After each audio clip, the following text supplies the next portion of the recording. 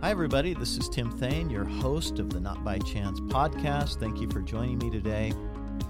We are just a couple days away from the turning of the new year, and it's a time of renewal, refocusing on things that matter, and all of that. It's a great time of year. I love it. I was talking to a mother today. It was interesting. She said to me at the end of our conversation, and we were talking because she had a struggling teen and had really gone through a difficult time with him recently, and then you add that to the challenges of 2020. At the end of that, when I said, hey, Happy New Year, she paused for a second. She goes, I am just celebrating the fact that 2020 is over. So her celebration was not about the future. It was about the ending of 2020.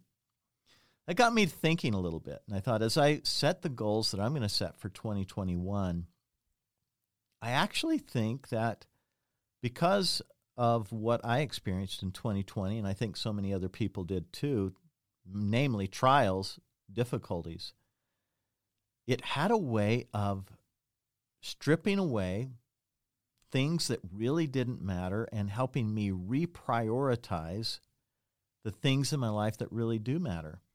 And so I think my goals are going to be better this year. They're going to be maybe goals that will lead to what I really want in life, not just a sculpted, body or more fit than I've ever been, or, some kind of promotion or something else. I think my goals this year might be really fashioned towards things that will bring true contentment, or meaning, purpose, and maybe even a feeling of gladness because of the many blessings I have that I may not have recognized before. So that's what I'm hoping for all of you as well, that this can be a great year that will be shaped a little bit better, a little bit more, and even better because of 2020. I want to share with you, a couple things. For example, just a few thoughts as you think about setting goals for the year. And I'm thinking about meaningfulness or significance or, purpose. Some things matter in life, other things really don't matter, even though we might try and make them matter, or we keep trying to fill a need with something that doesn't actually fill a need. A long time ago, back when I was at BYU, I had a professor that it was actually a financial class on how to counsel people financially. And he said this, I don't think this originated with him, but he said you can never get enough of the things you don't need because the things you don't need can never satisfy you.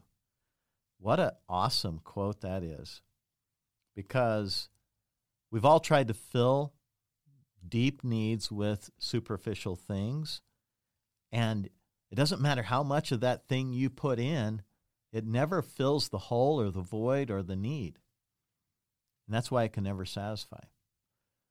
And so what are the things that really, truly bring you contentment? Like when you do that thing, or that relationship is in such a manner that you really, truly kind of sit down and go, oh, yeah, that feels right. I'm content. I'm satisfied. I feel good, like my life is on track with where it needs to be.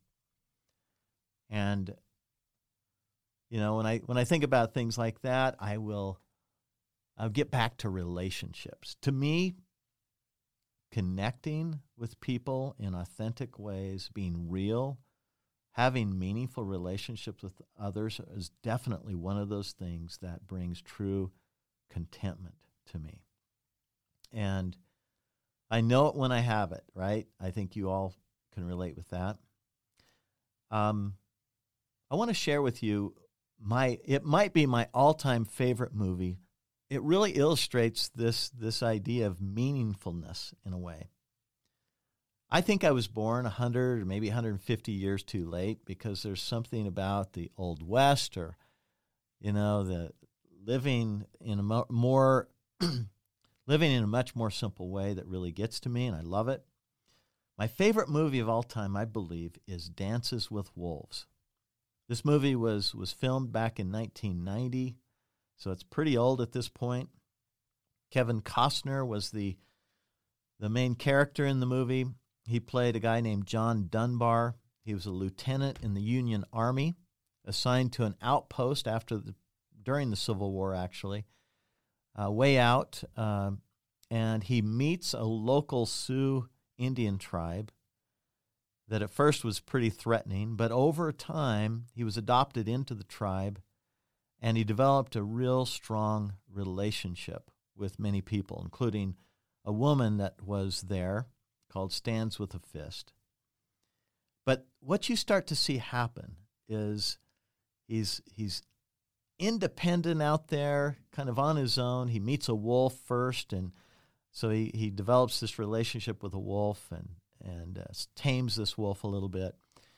And then this Sioux Indian tribe comes into his life, and you see this evolution from this self-reliance kind of perspective where he's taking care of himself, and that's an awesome thing to develop, by the way, for all of us, and help our kids do that, both self-reliance spiritually, physically, emotionally.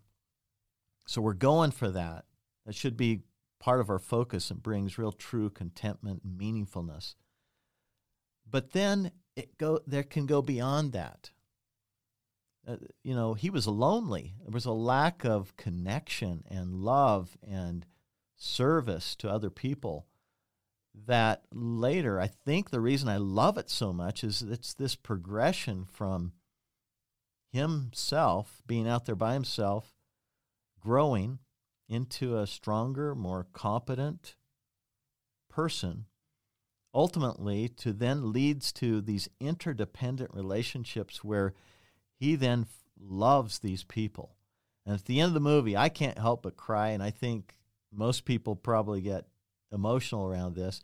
But he's developed such a strong relationship with this tribe of interdependence where they're helping each other through hard times that at the end of this person who at first was very fierce warrior that looked like they were going to be rivals when he got into the tribe, this fierce warrior is at the end mourning as John Dunbar gets on his horse with his wife now, and they leave the tribe in the middle of their winter encampment, and he's just yelling up the hill, basically saying he was going to miss him.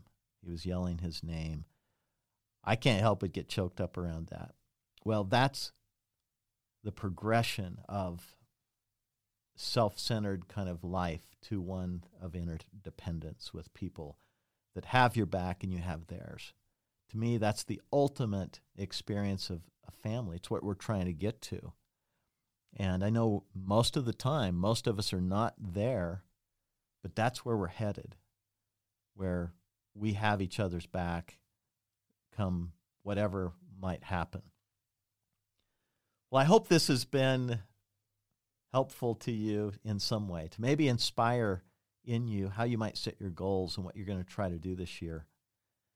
My goal also with this podcast, by the way, is to help bring light to and truths to our discussion that will truly come to things that will fill real needs inside our families and inside our own lives. And that it might be timely as we're going through some challenging times in our country, uncertainty, lack of a very clear picture of the future, knowing where that's going to go economically and every other way, health-wise, but that we can develop a sense of we've built ourselves on solid ground and our family as well. Well, I hope this has made some sense to you. Hope it's been inspiring in some ways, and I hope you will share with me if there are thoughts and ideas around what we can talk about in the next 6 months as we kind of go through this together. I would love to hear from you in the comments or email me or whatever it is. Share with me what it is you're doing. And I do appreciate you spending some of your time with me today as we talk about things that matter. And I hope that the new year brings you great joy, contentment, satisfaction, and connection with the people that mean most to you in your life. Thanks again for being with me, and have a great week, and we'll talk again next week.